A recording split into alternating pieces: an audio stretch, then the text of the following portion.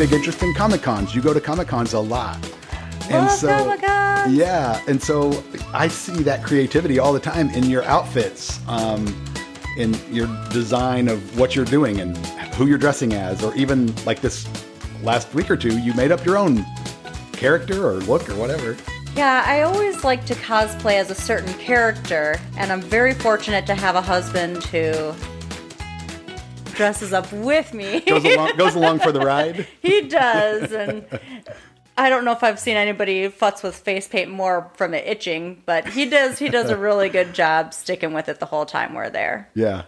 Yeah, that's cool. So what got you interested in Comic-Con and dressing up as different characters and things like that? Honestly, I had a client who needed help working a venue in Waco for Waco's Comic-Con. Yeah. And it was just so fun working one that... I'm sorry if you guys caught that. My dog barked in her sleep.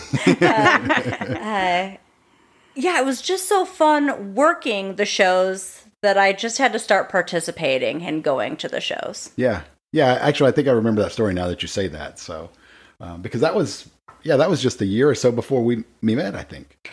I think there were a couple of years that I actually went back to Waco to help out. Yes. Yeah. I remember that too. So. And in fact, there was a time when I was watching Gus for you guys, and there was a Comic-Con that weekend, and so I had to get ready here for it while you guys were gone. So I've actually gotten ready for Comic-Con at your house.